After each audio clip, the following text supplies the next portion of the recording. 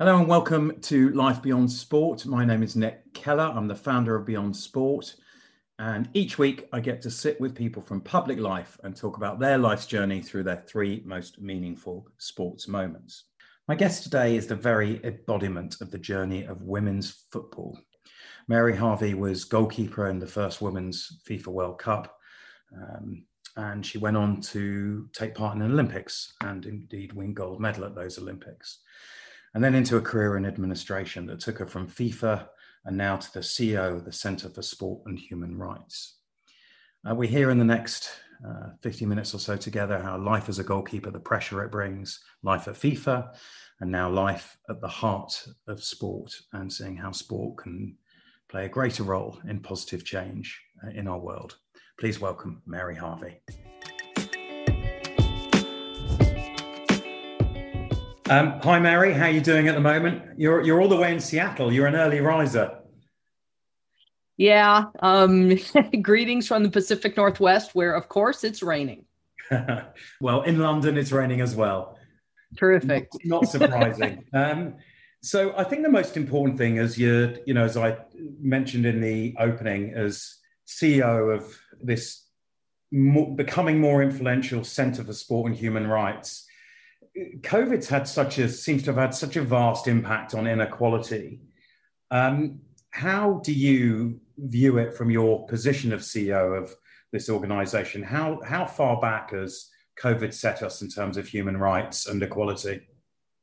That's a great question, Nick. And I don't know that we know yet. I think like many other areas, be it sector development or impact and other, I think the actual impact will be seen in the months to come and even in the years to come. It's been a seismic shift, right? And we track three things at the center that we've been looking at: return to play and athlete health and safety, be it the Olympic Games to pro leagues to, early on, World Players was looking at, very early on in the pandemic, they were identifying things where, mandatory flu shots, or they were being asked to sign waivers, right? So this is the World Players Association. Yes. This kind of group that you work very closely with, yeah. Yeah, part of our advisory council. So athlete health and safety, and it's occupational health and safety, right? So they're workers and they're going to work, and we have a pandemic. And then the other two areas are, existential risks to professional sport, for sure, right? I mean, look at the size and scope of existential decisions that sports bodies are being asked to make. Moving colossal events, moving the premiership around. All those things aren't easy things to do. And as that's happening, we've seen, unfortunately, things that we were concerned about come to pass, which is the impact on girls and women's sport and sports for persons, disabled persons. So that's the other area, is our existing inequalities going to be exacerbated, or are they going to be addressed? We have an opportunity, and we're at an inflection point. And the third area is impact on children, right? So you have kids, it's almost like a lost generation, right? We have a year almost of kids having a very different life. We've also seen a big transition to esports. We talk about safeguarding in sport, and it's important to protect kids. Are those same safeguards in place when it comes to the world of esport?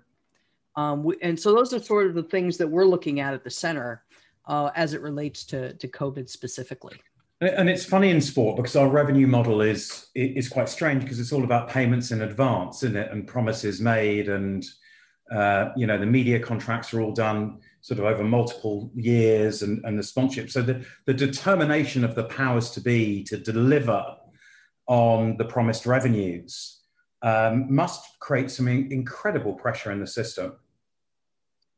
For sure. I mean, and you have this really compressed timeline. I mean, the situation we're in now, was it in our imagination that this could happen prior to it happening? Right? Had anybody thought through what does this look like in terms of a scenario?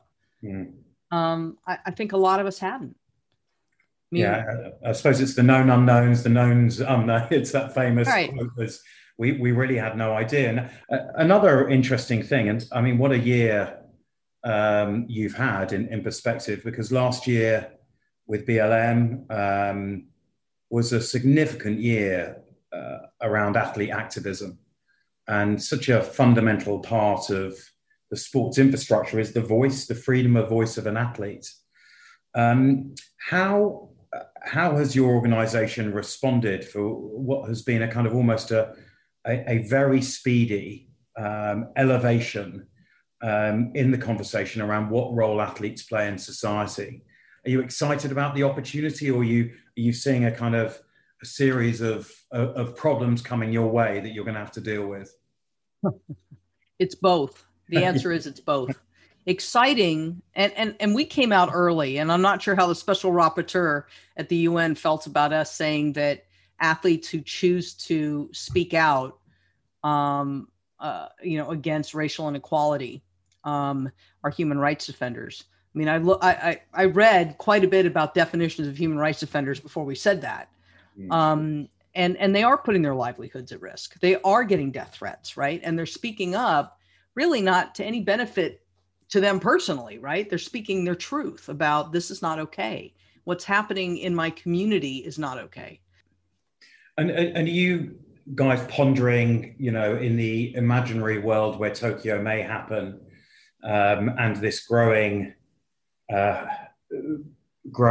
activism and voice, can you see a sort of confusing moment where there's three athletes on the same podium, all expressing three different kind of views, and assuming that none of those views are offending anyone else's human rights, that we could have three athletes, gold, silver, bronze, expressing very different things, and using that platform? Is that something you can see in the future? Well, therein lies the rub, right? And we did a webinar on freedom of expression, and looked at this specifically. And we said, under what circumstances could freedom of expression be curtailed or limited, right? And then we took it apart. So it's health and safety, right? So saying something that's inflammatory that could cause, some sort of danger to people inside a stadium. Yeah. Something appears on a jumbotron, right? That's not okay. You can't yell fire in a movie theater. So, I mean, right? There's certain things about the nature of sport where there's health and safety of others that could be endangered, right? That's the first thing. Then there's the sporting part of it. So I've been an Olympian. I've been on a medal. I've been lucky enough to be on a podium. That's my Olympic moment. Is somebody else's actions, do they infringe on, my Olympic moment with others, right? And so this is a concern, right? How would I feel if my fellow podium, occupant doesn't shake my hand, disparages me, right? That's not okay. I mean, that's in sport. That's a no-no. You don't do that. You respect your opponent. You respect, those who you competed with. But what if it's about advocating for the human rights of others in a way, right? Is there a way through stakeholder engagement, through talking with athletes and consultation, is there a way to incorporate voice that doesn't draw that boundary into infringing on the human rights of others who are up there with you? And I think that's the key, right? And I think the IOC is trying to look at that, at least from what I've read about, their consultation process, but we'll see. Yeah, it's a complicated one, but let's go back to the most exciting. You intimated you've sat on a podium, and we're interested in that story in itself. And going back to, so how did you get back?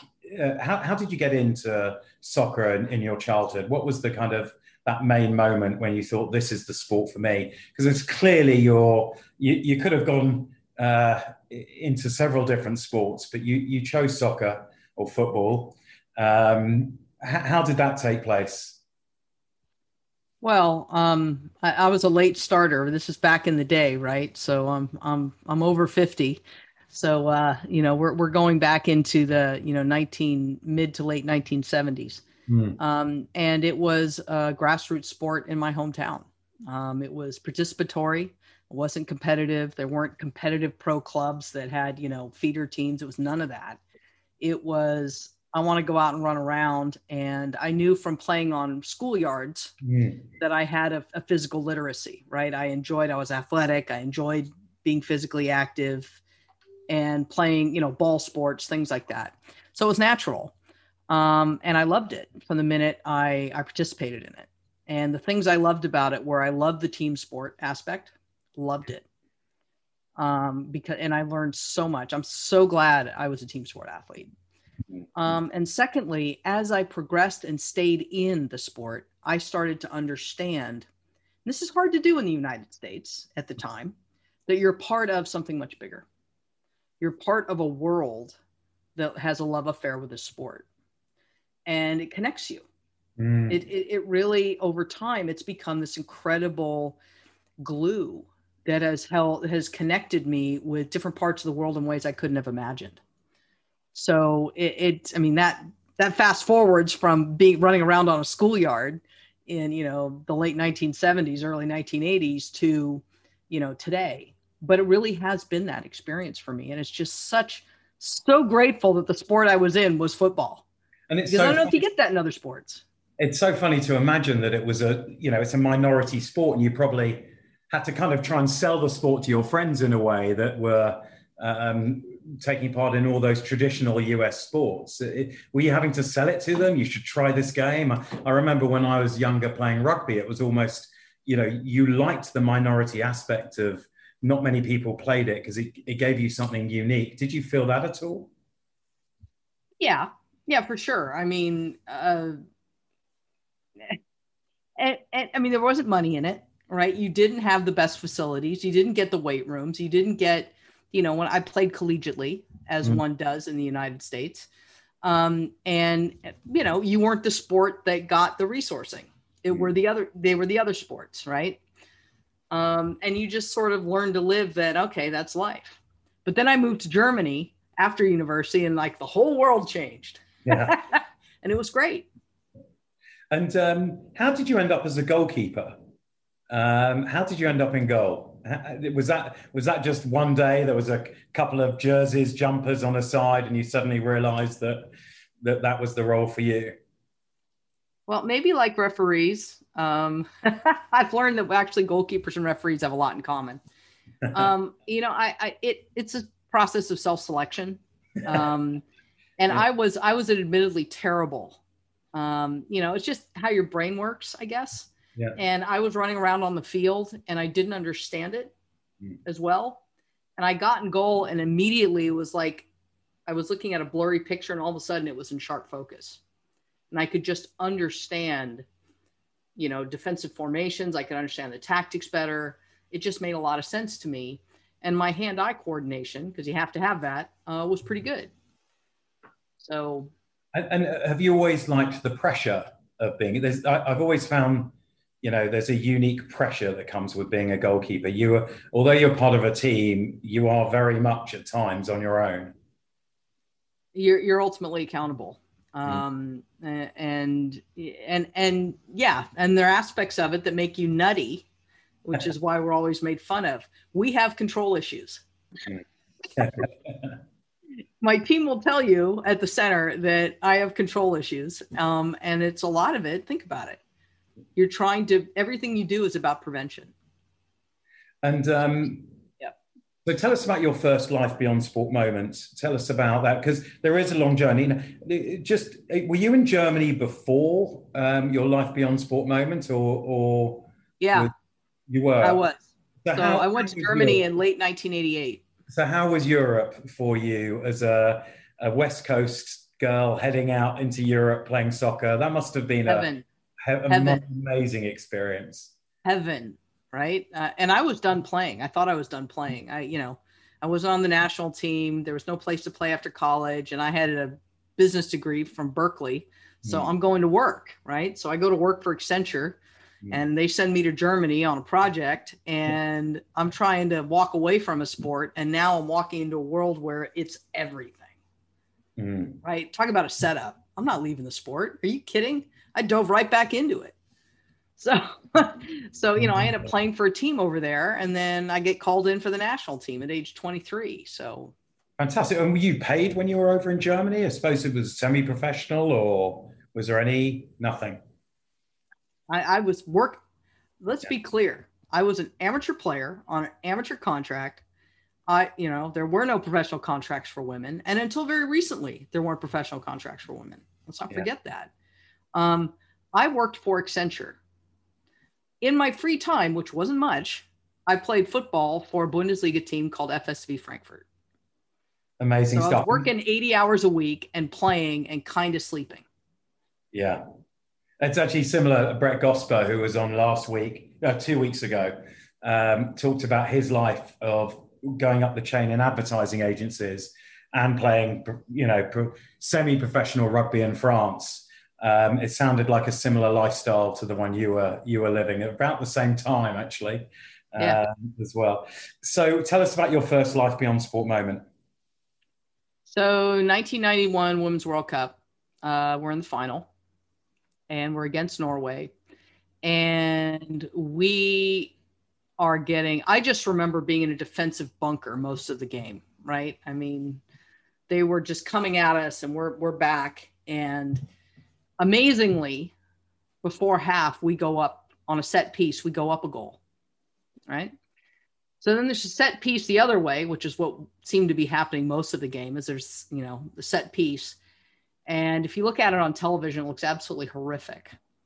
I come flying out to, box this free kick, and I maintain I called for it. My defenders say they didn't hear me, whatever happened on television, it's horrific. I run into my own player, right? Trying to box the ball, take her out, and we get scored on, essentially it, right? And it looks like, what are you doing? And I don't know what it looks like. I just know we have given up a goal. We're now tied. We haven't, right, against the run of play. And now it's halftime. And I'm sitting in a locker room, and this has just happened. And I have to process it. And I have to go out and play another half. I got to play the second half of the game. And I'm confused. I don't know what happened. I don't know why it happened, because it happens very quickly. And, people in the locker room and my own team are thinking, how's she doing over there? Right? It's an intense moment. And I also know that in the other locker room, they're probably saying, man, she's just given up a howler, right? We should make her life miserable in the second half, right? And they were taller than I was. Norwegian forwards are going to be taller. So it was this moment of truth for me about conquering fear. It's tough to find redemption as a goalkeeper, because you're not out of, so little is in your control apart from when there's a shot on goal. So finding that redemption is hard, isn't it? I mean, most athletes, they make a mistake and they go, right, when's my next opportunity to correct that mistake? When's my next moment for redemption? You don't even have that as a goalkeeper, because everything's happening around you so much. Well, you've just given up a goal in the World Cup final. You were up 1-0 and now you're tied. And you feel that. I felt that, right? It's hard. What are your learnings? Did you learn any skills? Did you, how do you shake that? Have you learned to shake those sort of things a little bit more now? Or did you, from that experience, did you think, okay, this isn't helping. How do I move on beyond it? Well, that's exactly what happened. And that's why it's an indelible moment, is because it's having a conversation with yourself to say, the only thing that's important right now is what I do next. Yeah. And it's easy to say that, perhaps. It's really hard to do it when that's just happened. And really just say, the most important thing right now is the next 45 minutes. That's all that matters. That is the only thing that matters. And really being in a position to put yourself in a position where you come out flying and perform. And if you do that and you're successful in doing it, you never forget it. And it's also something you know about yourself for the rest of your life. So you went on to win gold. So redemption happened within the next 45 minutes. Tell me how that felt for you.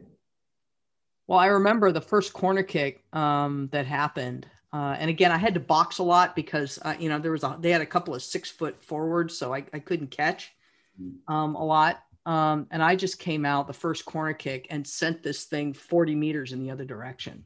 It was a very visible way of saying, okay, bring it. This is what it's going to be like all day. Yeah. Right. And, but that was a way of showing my teammates also, it's going to be fine back here. Don't worry. Let's just focus on winning. Don't worry about the defense. And the final score was 2-1. Lovely. And you only let in, that goal was one of 5 you let in across 6 games, and you had a particularly fine tournament, and it was the first FIFA Women's World Cup, and quite a remarkable moment for, I suppose, the journey around gender equality and football, and a big step forward. Did you sense it was at the time, by the way? Were you played with some real trailblazers in the movement. Did you sense at the time that it was a very important moment for the movement around gender and sport? No. You're playing a tournament. You've never been at a tournament like this before, right? You have a bunch of people in funny colored suits that say FIFA wandering around. You don't know who they are. Because again, we didn't come from a culture where we're used to watching the Men's World Cup on television back then. And so we go to play a tournament in China and we win the tournament. We're like, great, we won. And we think it's a big deal, maybe. But, we came back. Julie Foudy said it best. She said, I came back and my friends are like, hey, where you been? You haven't answered we tried to call you and where you been? Like, do you not like me? And Julie's like, yeah, we just went to China and won the World Cup. And they're like, that's nice. Do you want to have lunch? No understanding of what we'd just done. So I think that was part of it because it was largely unknown. Yeah. And it must have taken a while for that to settle in. And you did give me 4 Life Beyond Sport moments, so I'm not going to treat the next one as a Life Beyond Sport moment, otherwise it'll call a rampage. But tell us about that. And this obviously was a significant moment, so I don't want to miss out on it. You had a game, again, you had the US team has had this remarkable rivalry against Norway that feels, reasonably bitter and very acute rivalry. They said they like beating the US because the US whinges so much when they lose, was one of the quotes I read. But you were playing a friendly in 95 and you said it was a very poignant moment for you. And I'm not giving it to you as your second Life Beyond Sport, but I'd love to know why it was so poignant and important. So I was starting goalkeeper until 1993 when I had a combination of a very serious back injury and I ruptured my ACL at the same time. So I basically, for a year and a half, my legs didn't work well. And there was, I didn't have strength, I didn't have power, I didn't have explosiveness. And so I lost my starting job and actually went to 3rd on the depth chart. So in 1995, in June, we go to play in the 1995 Women's World Cup. We lose to Norway in the semifinal. And I'm, again, number 3 on the depth chart. We go to play Norway in August of, a few months later in a friendly.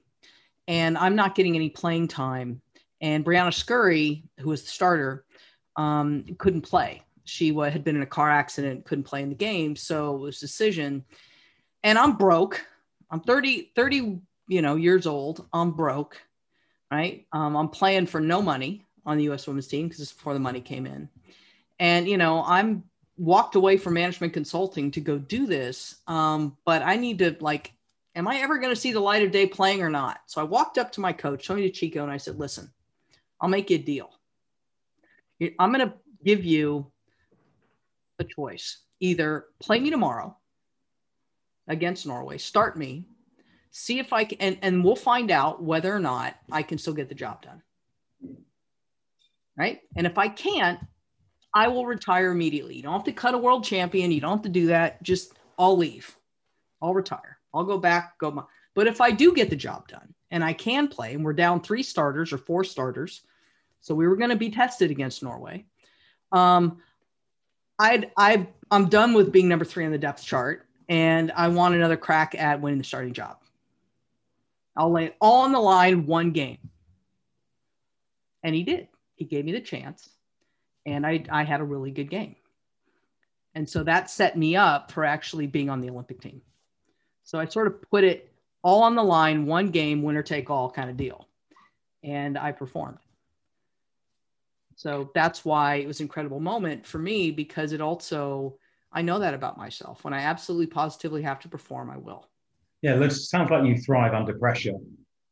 Well, I guess it's a goalkeeping kind of deal.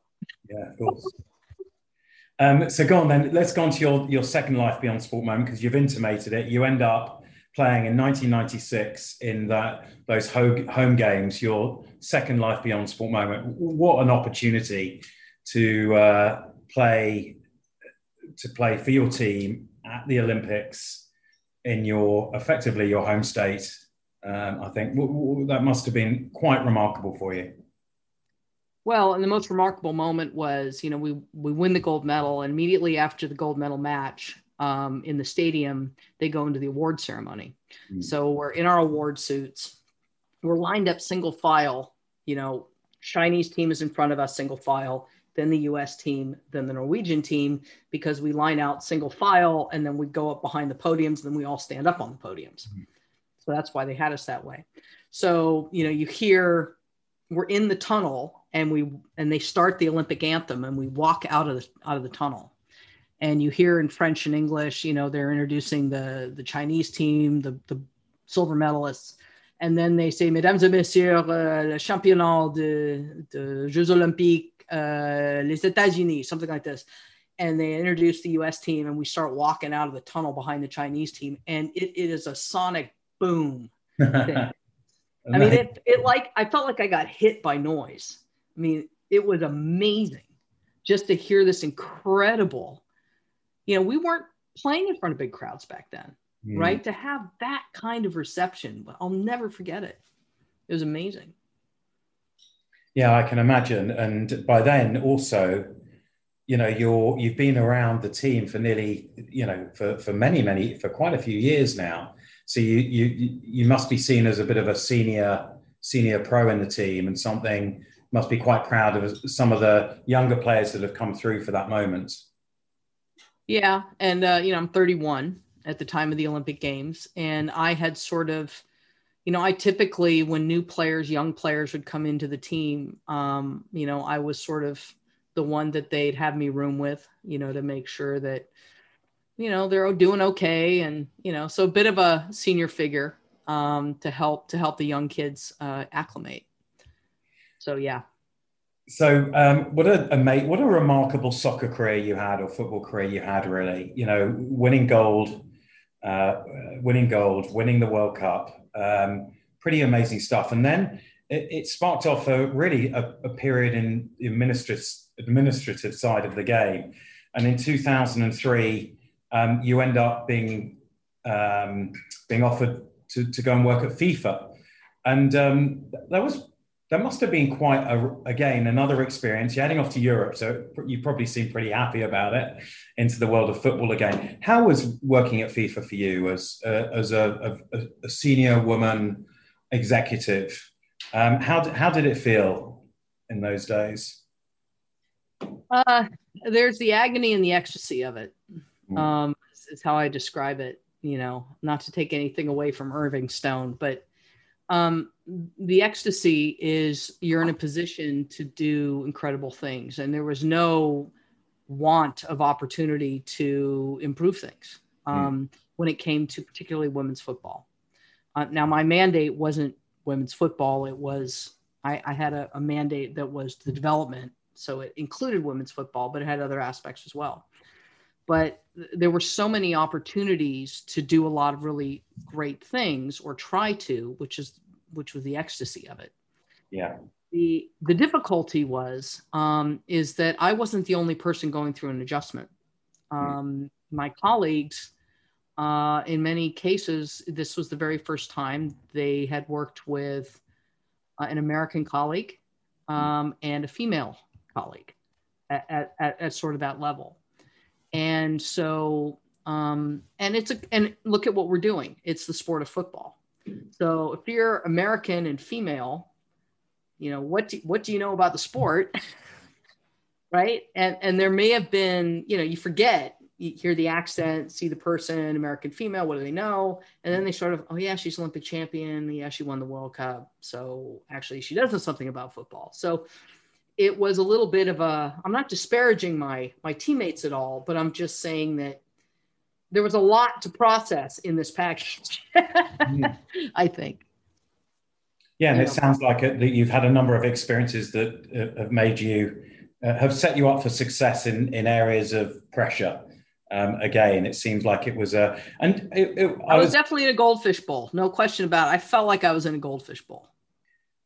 Have you ever felt that you've had to put on an armor and a different persona to get through your work? I mean, we all, in some ways, have to play a character. But when you are a American woman in the world of kind of football and FIFA, do you almost have to switch characters out of who you are to get by? Or actually, is it just Mary Harvey who gets the pressure, turning up and knows how to deal with it all?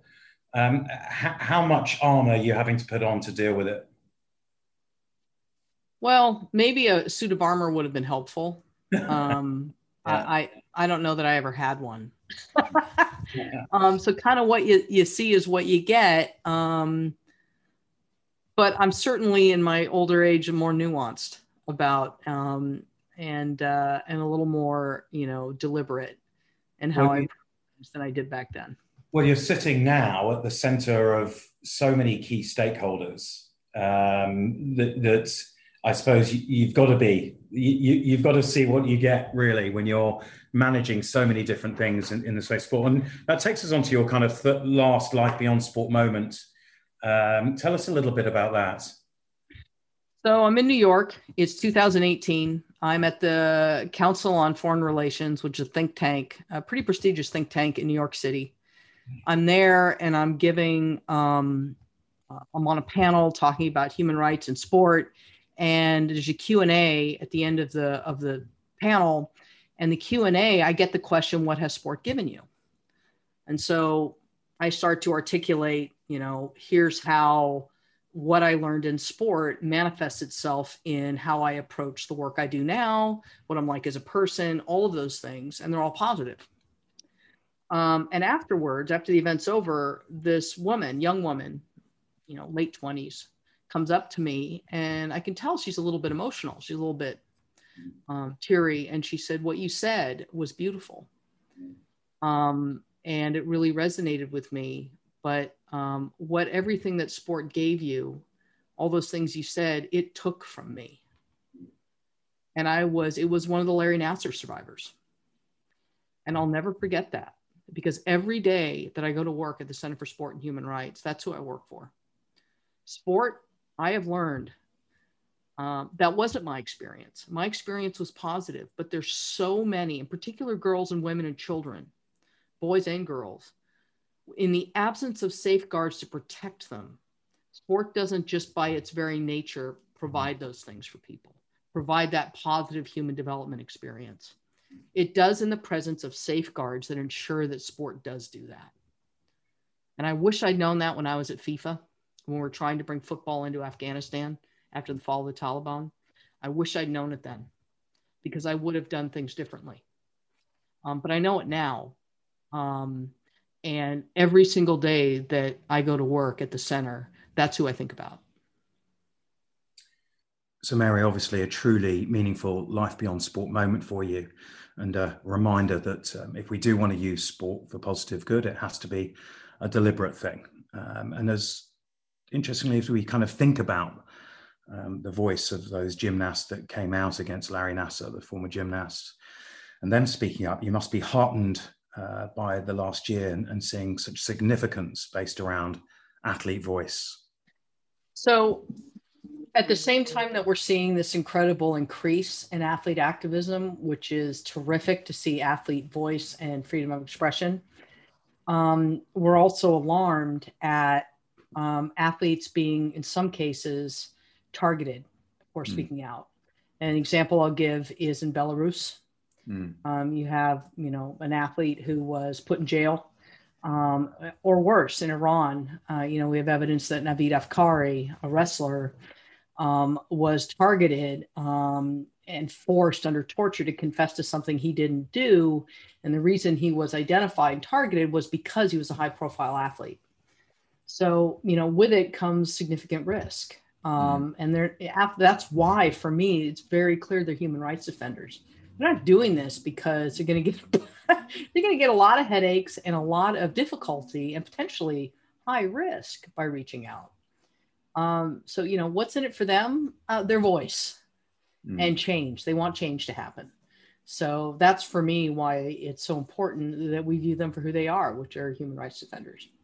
And it's interesting when you talk about it, because you can reflect on feeling that governments feel threatened by the voice of an athlete, almost because they realize how powerful it is. And I suppose we can take that Marcus Rashford and on the lighter, not on the lighter side, but in a more democratic environment, Marcus Rashford still managed to hold the government to account. And there was an element of fear from our own government over how loud his voice could become. But I suppose in the countries you're talking about, when we're talking about Iran and Belarus, the stakes are pretty high and the governments they're not listening. So these are high risk situations. And are you, as CEO of the Institute, are you in the thick of these conversations? Are you in the middle of these negotiations? Well, we're asked our opinion, certainly. And we come out with thought leadership on how do you take apart freedom of expression?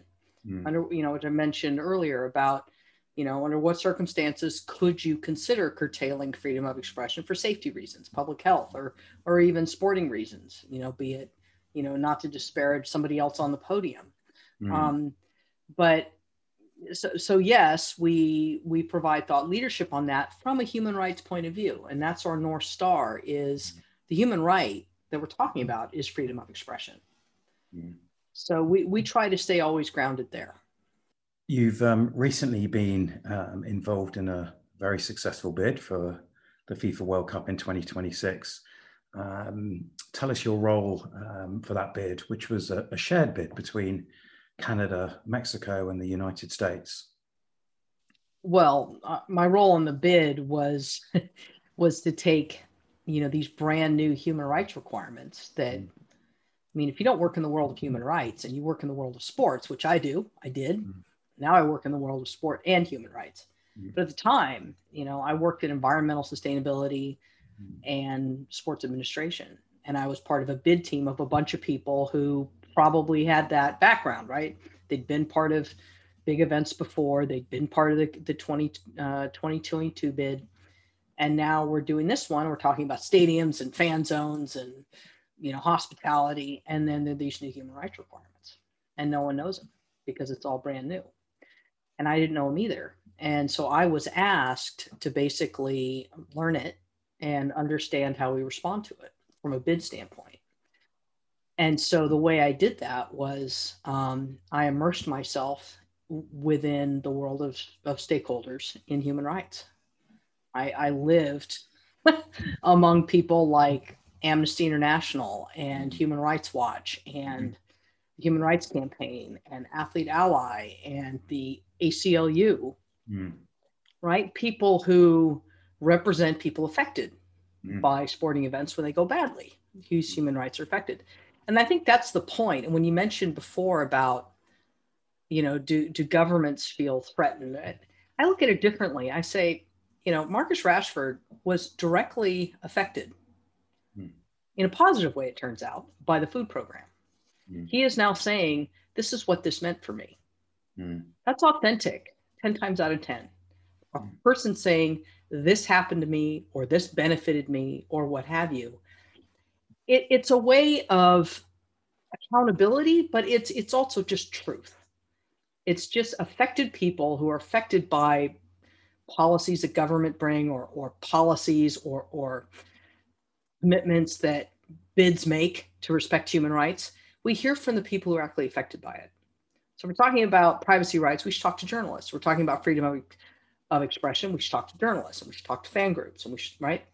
Otherwise, we're kind of in an echo chamber. We're just listening to ourselves, who probably don't have any of these human rights challenges, right? We're talking from a position of privilege, talking amongst ourselves that actually it's not so bad here. That's not the case at all. So my job was to go into this world and understand, what is it like for people who have had this experience, which hasn't been positive? What can we do to prevent that from happening? And if it does happen, how can we lessen the impact? How can we mitigate it? And if bad stuff does happen, how can we make it right? That's essentially what we were asked to do. I suppose the most well-known and established impact sport has had on a country's transformation in many ways is apartheid and the boycott of South Africa, a country that dearly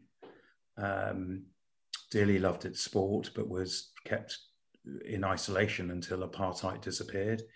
And yet we seem to have reversed that. And now what we've tried to do for the last 15 years is use sport to bring countries along, to open their eyes, to welcome them into the global community. Yet as we head into a Beijing Games in February, when we look at the Uyghur Muslims and human rights issues here, how do we grapple with these, and how does your organization grapple, and how do you coalesce a global movement to say, whoa, hold on a minute, before we start heading off into these kind of the euphoria and watching the athletes perform and the celebration of national interests in China, don't we have to address these moments? Do you see that, because it's not necessarily sport? Do you see that as your responsibility, that breach of human rights, as a responsibility of your organization? And the point is that, I mean, Center for Sport and Human Rights is dedicated to preventing human rights and human rights abuses from occurring in the world of sport. Yeah. Offer remedy where human rights abuses have occurred, and to look at raising the profile through opportunity the sport has to raise the profile of human rights and leave an enduring legacy. That's their mandate, right? So what does that look like if you're talking about a mega sporting event? They're not, because they're athletes involved. Let's assume for a minute, hypothetically, that things are fine for the athletes, right? That maybe they are, maybe they aren't. But for the purpose of this discussion, let's assume they are. What about the people who are not competing in the event, but are nonetheless affected by the event? What about their rights? Yeah. So let's look at what that looks like. Well, so you're a journalist and you're trying to report, and you get your press credential yanked from you because you reported on something not complimentary to the country where you're reporting. You can't do your job now. What about if you're a construction worker from another country who's come in to help migrant worker, and different rules apply to you because you're not a native national of that country. And so different rules apply to you, and it's not safe at the work site. And you're building a stadium that's going to be used at the World Cup, or a venue that's going to be used at the Olympic Games. What about that? What about people who live, or their housing is in a place that's scheduled to be used for part of the event? So Brazil, you had people being forcibly displaced. And with that come along kids, right? It's not just, a bunch of adults, you're displacing people, kids, everybody. So all of these things are part of human rights in sport. And we look at it kind of in two ways. We look at it day-to-day sport, so sport happens, you participate, that's athlete abuse, that's, a lot of different things that are germane to sport happening on a day-to-day basis. And then there's elite mega sporting events like the World Cup, like the Olympics, like Formula One, like the Joshua Ruiz fight, where they can happen in contexts where human rights abuses either have historically happened or are happening. Yeah. Both are very much within the purview of the Center for Sport and Human Rights. It's a big brief, Mary. It is. Yeah. But thankfully, we're as strong as our advisory council. Our advisory council is amazing. Yeah. Our advisory council makes it happen. So is it the likes of FIFA and the IOC sitting on the advisory council, or is it who sits on that council that has that real punch? Well, we're going to start with our founding organizations, right? The two, and I'm going to be a human rights geek for a minute. So if you're into international human rights, there's sort of two places where it's enshrined, right? One is Universal Declaration on Human Rights and the Office of the High Commissioner for Human Rights, OHCHR. So part of the UN that's dedicated to protection of human rights. Then you have the ILO, and the ILO around, right, and its tripartite structure. But that's where, between those two organizations, that's where internationally recognized human rights live. Yeah. Those two organizations are founding members of the Center for Sport and Human Rights. Very powerful. Yeah. Right, that's legitimacy. So we're not just anybody's idea of human rights, or my version of human rights, or Nick Keller's idea of human rights. This is hardcore human rights, right? And do you have media? So the one area of leverage that I think I'm surprised we haven't seen is the likes of the big TV broadcasters who are paying the big money, way above the sponsors now, leveraging their power over human rights. And being really clear that they're not willing to fund events that aren't matched up to the human rights statements and ethics that they themselves as broadcasters probably sign up to themselves. Are they part of your advisory council? They're a really powerful group of organizations within sport. They are, and there are broadcasters who are part of our advisory council: Sky, BT Sport, Discovery, ITN, and others. What's interesting about broadcasters is, they are the lion's share of money that comes into sport. We know that, broadcast rights. But also, if you think about it, if you go to, let's say you're the host feed for the Olympics, or the host feed for an event, a big boxing match that's in, UAE or someplace. You're mobilizing a small army of people to go to that country and put on that event, right? These are your employees or contractors, whatever, but they're your people.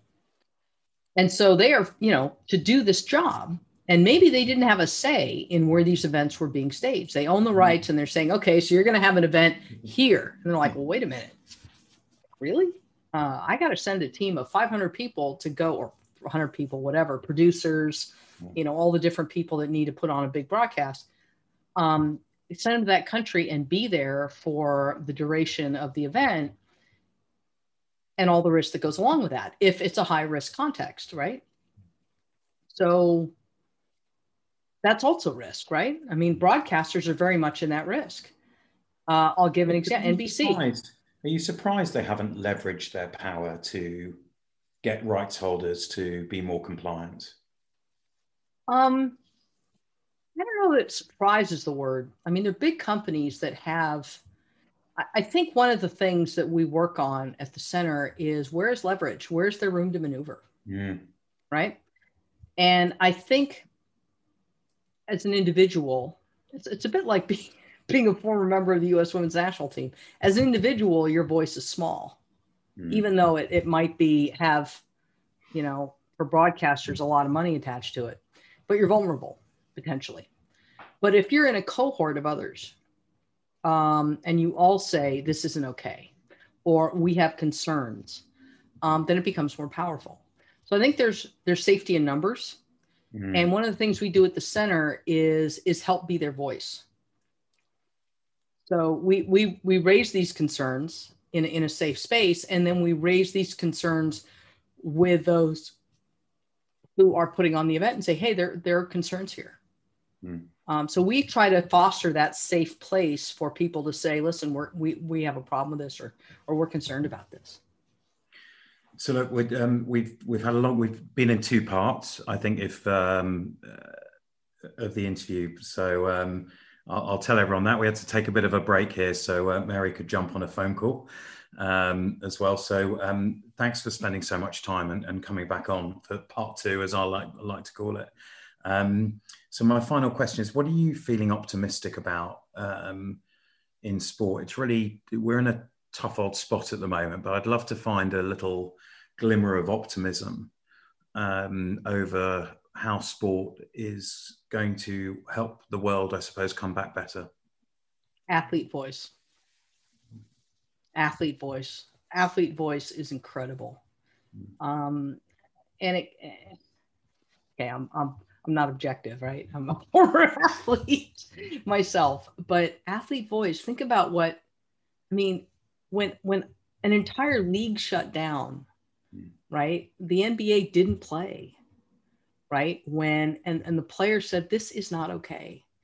Athlete voice is lifting the veil on widespread athlete abuse.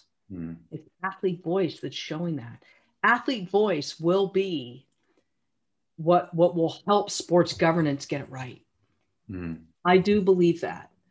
And there's a fear of athlete voice, but I think athlete voice is it's authentic. And it's athletes saying, I've been through all areas of sport and I have a few things to say, or I've lived in my community and I'm treated one way off the court and another way on the court. That's not okay with me. That's a beautiful thing.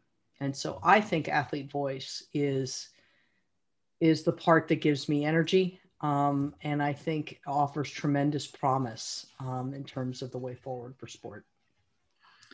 Mary, thank you very much. It's been great. Number one, hearing about your professional career not professional career, but your elite career, let's call it. And your amazing navigation through the world of sports administration, bringing you at the end of the day to your present role around human rights and sport. And I'm sure you're going to be hugely effective. And we wish you good luck at Beyond Sport for all the work you do. And thank you very much for the time you've spent with us. And I hope you and your family stay healthy over the coming months. Thanks, Nick. To you as well. And thank you so much for the invitation to be on the podcast. So thank you for joining me for the latest episode of Life Beyond Sport. New episodes come out each Monday, so please don't forget to like, subscribe, and follow the podcast on whichever platform you listen on. Thank you very much and take care out there.